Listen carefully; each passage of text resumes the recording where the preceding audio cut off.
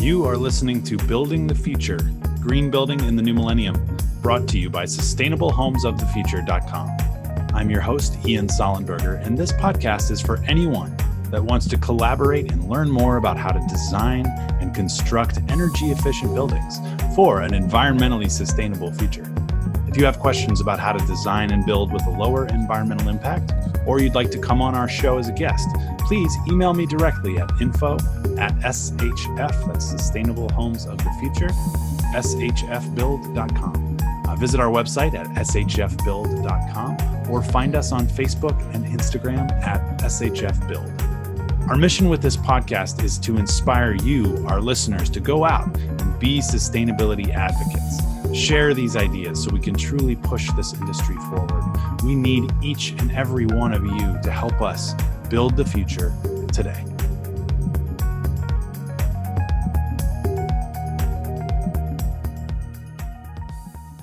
Good morning. My name is Ian Sollenberger. Welcome to the Building Our Future podcast, where we'll be talking about all kinds of stuff, but tackling a pretty big subject today. Sustainability. What is sustainability anyway? Who knows? We're going to talk about that. But I wanted to kind of give you a little bit of background on me. As I said, my name is Ian, and I'm the managing director of Sustainable Homes of the Future, shf.build if you want to check us out online. shfbuild.com. We got started, my founder and CEO got started designing in the single family space in 2015 on a property she owned. And through the course of the next couple of years of designing that project, she really fell in love with the idea of sustainable building and green building, and kind of just did a deep dive into the different methodologies and systems and materials that go into that. Got really inspired, brought me on as managing director, and since then we have kind of transitioned into the commercial mixed-use multifamily space as well, for a couple of reasons. The main reason is that it has a bigger impact. You know, when you're talking about sustainability in the built environment, you know, you're only affecting maybe 4 or 5 people in a single-family home. When you're talking about a building like the project we're working on right now, which is almost 50 units, you know, there's over 100 people that would be living there in the residential section, and then another, you know, who knows how many a week, couple hundred a week, interacting with the commercial part of the building. So, you know, there's a lot of opportunity there for making a difference, you know, and having a bigger impact. There's also more beneficiaries. There's also more cost savings in a larger project like that, and especially when it comes to the upfront cost of systems and sustainability methods and kind of building a little bit differently, not just to code, but above code, building for future code. You know, the key to that is you need to get buy-in. You need to have people that are willing to put in a little bit of extra capital at the beginning of a project to realize some savings on the back end. And that's not exactly easy to do. There's more stakeholders, there's more people putting in more time, more money to actually get the project done. And so, you know, they're looking for quicker return on investment. So that's why the sustainable building market is still only about 3 or 4% last I checked of the overall, you know, building market in the US. So there's a lot of opportunity for growth, which obviously as a startup we love. But, you know, I want to talk a little bit about why sustainability. Why does it matter, right? I mean, I talked a little bit about the beneficiaries and, you know, bigger projects, bigger impact. But, you know, we really need a huge impact. We need not just 40, 50 units here. I mean, Santa Monica has to add 9,000 units over the next few years. That's what's coming down the pike. LA, San Francisco. I mean, we're talking about millions of units that are needed here. And, you know, 40% of U.S. carbon use actually comes from the building industry, buildings and the processes and manufacturing that goes into creating buildings. So a couple percentage points, a 15%, you know, reduction in carbon emissions in that sector can have a pretty big impact on the overall, you know, emissions of the United States. I did a little bit of research here, finding some quotes, some definitions of what other people think sustainability is. I'll tell you what I think it is in just a bit. But in 1987, so we're talking 32 years ago, there was a group, the Our Common Future was a document put out, a study done and a document put out by the UN. And they said that sustainable development is defined as development that, quote, meets the needs of the present without compromising the ability of future generations to meet their own needs. And I've heard that before, not just related to that document, but I guess that's where it started. What's interesting is, we're about to add 3 billion people globally in the next 30 years. That's 1 billion people per decade over the next 3 decades. That's an absolutely phenomenal number of people.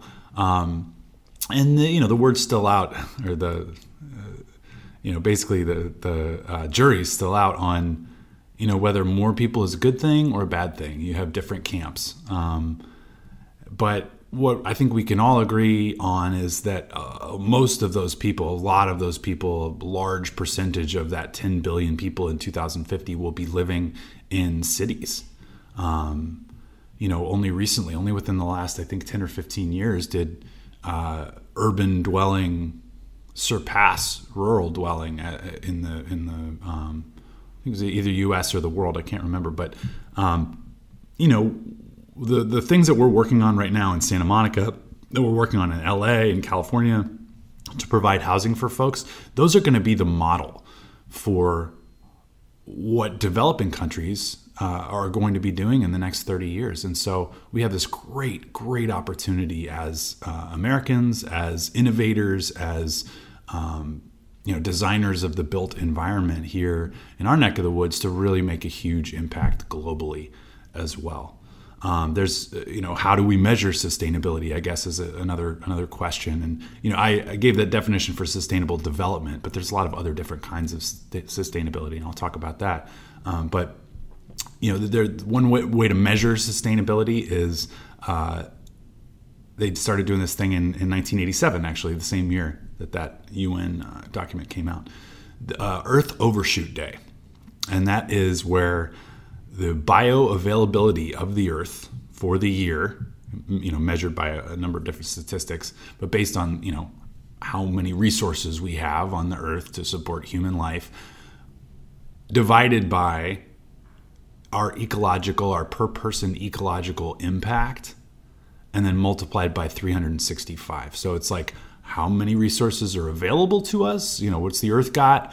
How much are we spending? It's a banking analogy if you want to. It's like you've got your debits line and your credits line, and at what point during the year do you spend all your money, and then you're kind of screwed for the next year.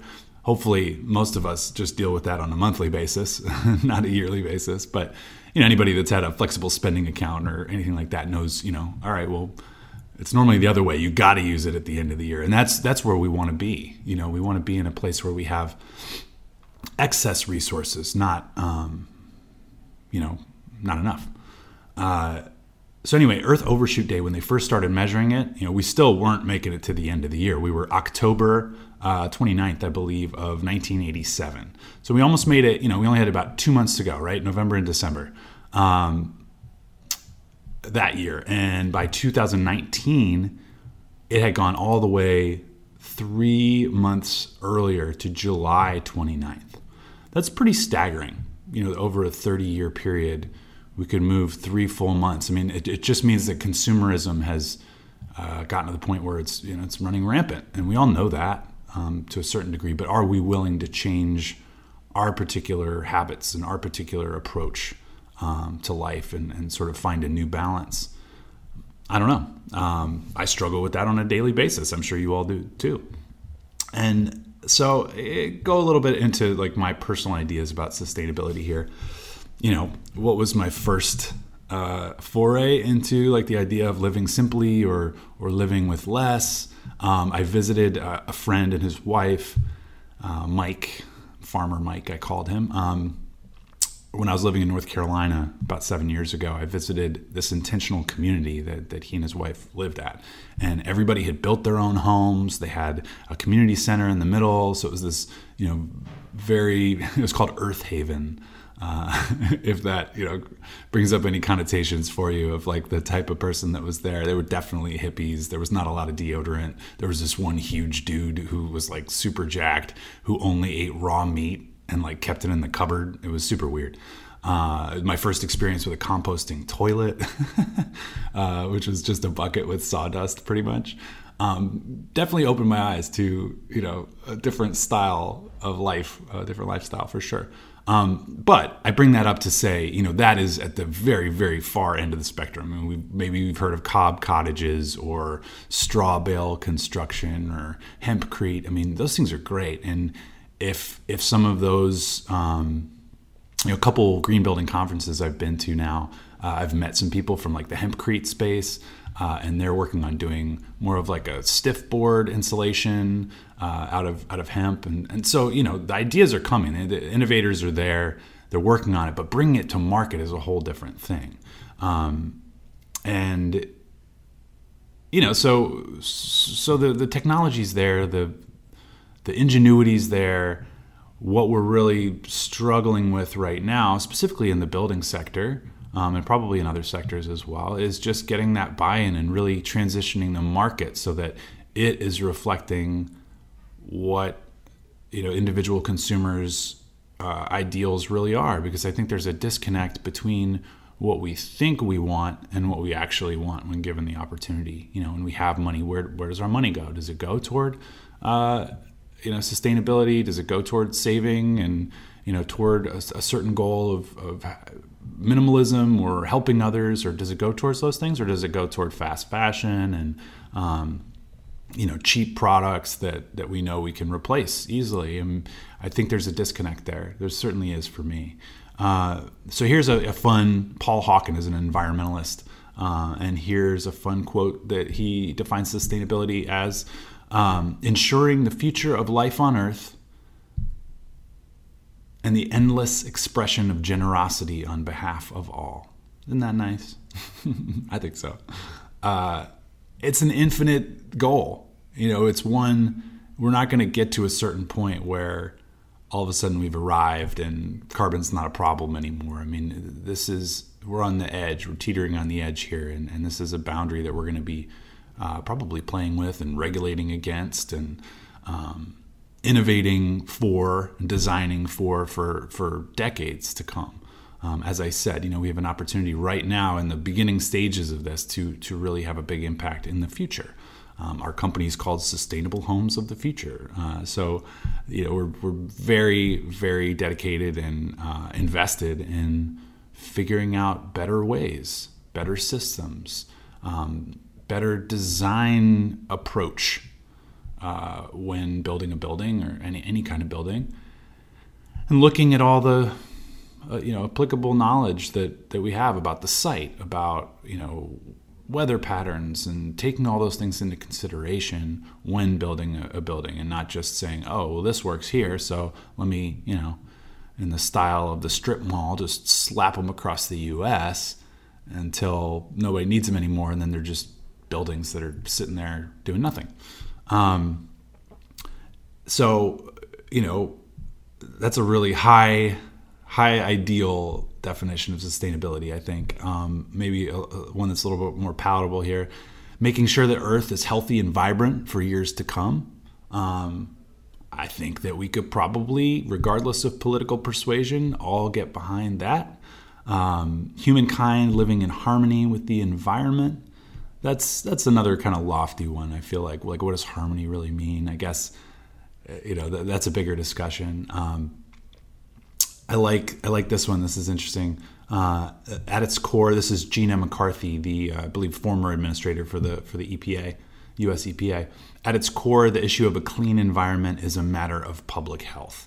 That's one that I like because it talks less about the future and living in harmony and these sort of lofty ideals, and really focuses on, no, this is a matter of survival, of public health. I mean, humans spend 90% of our time indoors.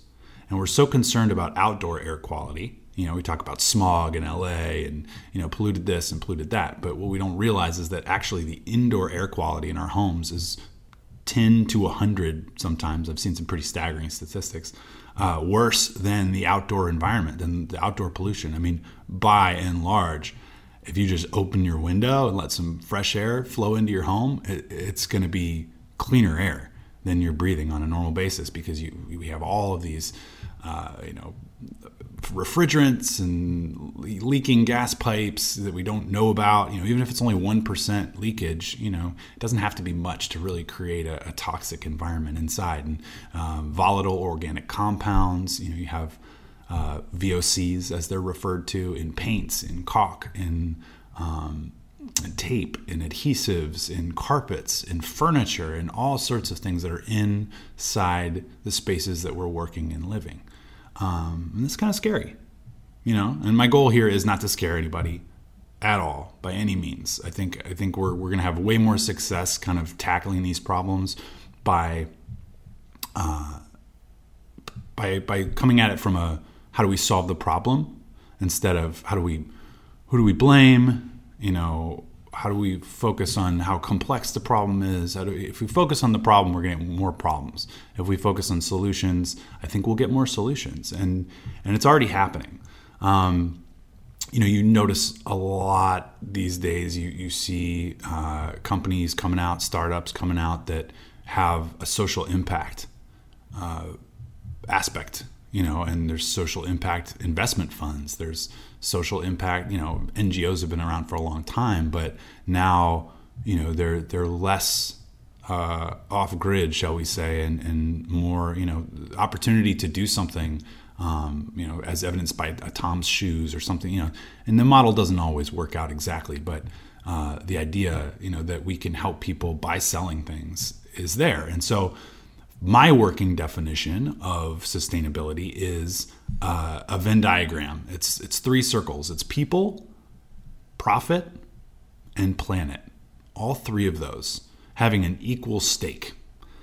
So you put those 3 circles together, and where the 3 connect, if you're unfamiliar with the Venn diagram, then you came to the right place. Where those 3 circles connect, people, profit, and planet, that is where sustainability lies, is in that realm of, doing something that is going to still inspire growth, but the proper kind of growth, a slow, steady growth, not a growth that's unsustainable. By definition, that's sustainability, is getting rid of things that are unsustainable, and our current level of growth is unsustainable. It's great for all those who have money in the stock market. It's great if you happen to start a business and you're looking to scale quickly. Like, this is a perfect time to be in that. But as you're thinking about those things, as you're thinking about scaling quickly, you also, as a business, would need to be thinking about, all right, well, what happens when that scaling slows? Where do we find new markets? Where do we find emerging markets? And so, those questions are the ones that really need to be focused on, and people need to be intentional about. So clearly we're talking about all kinds of stuff. We're talking about the built environment. We're talking about the economy. We're talking about global development. We're talking about specifically, buildings and building one singular building. So really, in reality, what is sustainability anyway? In reality, the definition of sustainability depends a lot on the context in which you're speaking about it. So, sustainable Earth, it means we want our Earth to be healthy and vibrant for years to come. As I said, sustainable business is one that is able to, find that joining of people, profit, and planet.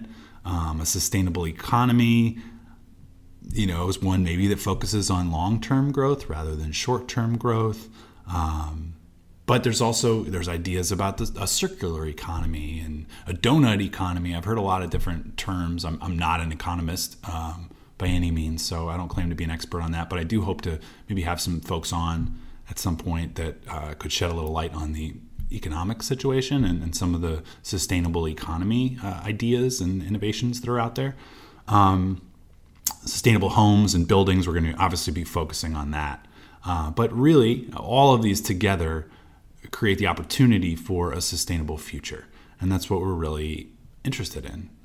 It starts now. It starts now with caring about health of everybody and caring about, access to housing and caring about all those things in the built environment. But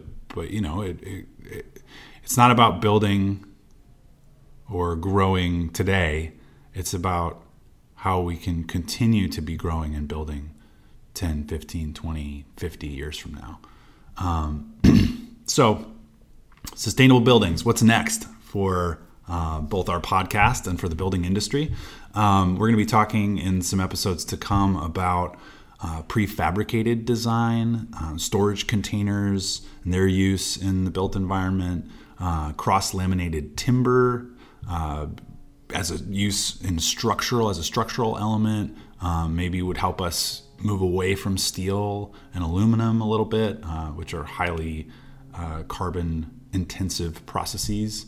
One of the things that I'm really passionate about, and we at our company are really passionate about, is bringing all-electric construction to the West Coast. They're doing a lot in the South right now, in a big way. I think the climate zone has something to do with it, but it's just smart business. You can actually save money by not having gas lines in your building and not having to hook up to gas, because you're paying a premium. You're not actually paying for what the gas costs and what it costs to hook up the gas. You're subsidizing to some degree the overall industrial infrastructure that the gas companies need in order to deliver gas around the country. So, you're funding the next huge gas manufacturing plant or delivery plant. You're not just paying for your house to get hooked up.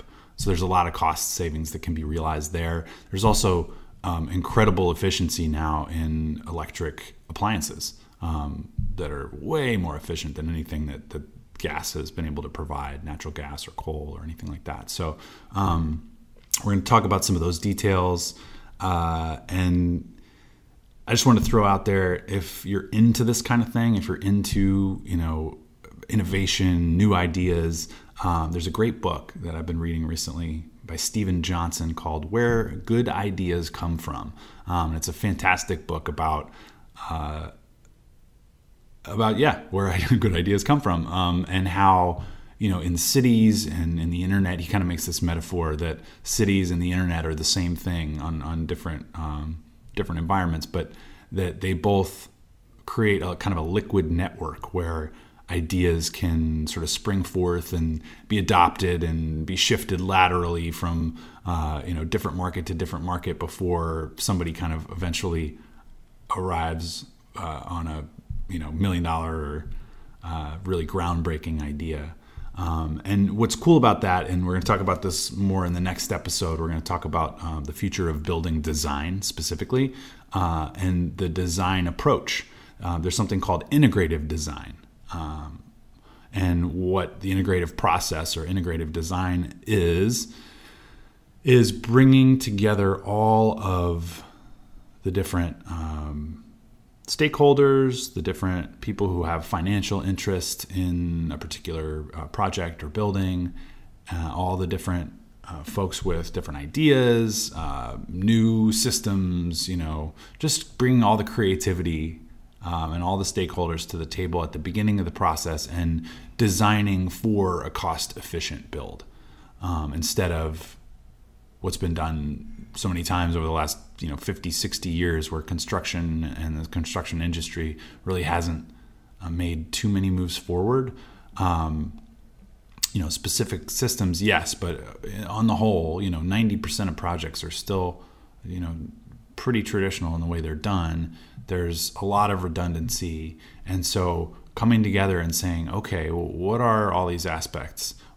Site design, different options, different ideas for how to heat and cool the building, based on the climate that it's in, based on the direction that the building's faced, based on local codes and requirements as far as building and zoning goes. So all of those things come together, and if you can get everybody to a table, for a design charrette, the French word CHARRETTE, a meeting of all the stakeholders, basically, then you can get the best ideas to the table at the beginning, and you can tackle some of those problems that would be way more costly if you didn't figure them out until later on in the process. So I'm really excited about talking about all this stuff. Obviously, it's not just going to be me the entire time. I will have guests on, and we're going to be doing a video series that kind of breaks down some of these and is a little more visual to accompany the sort of overview podcast. But Building Our Future, the name of our podcast, and Sustainable Homes of the Future is the name of our company, www.shfbuild.com. Really happy to have been here. Hope that I provided some kind of interest or value to folks out there that may be interested in learning more about either sustainability as a whole or green building and sustainable buildings. So thanks so much for listening, and that's all she wrote for now. This is Ian signing off. Have a great day.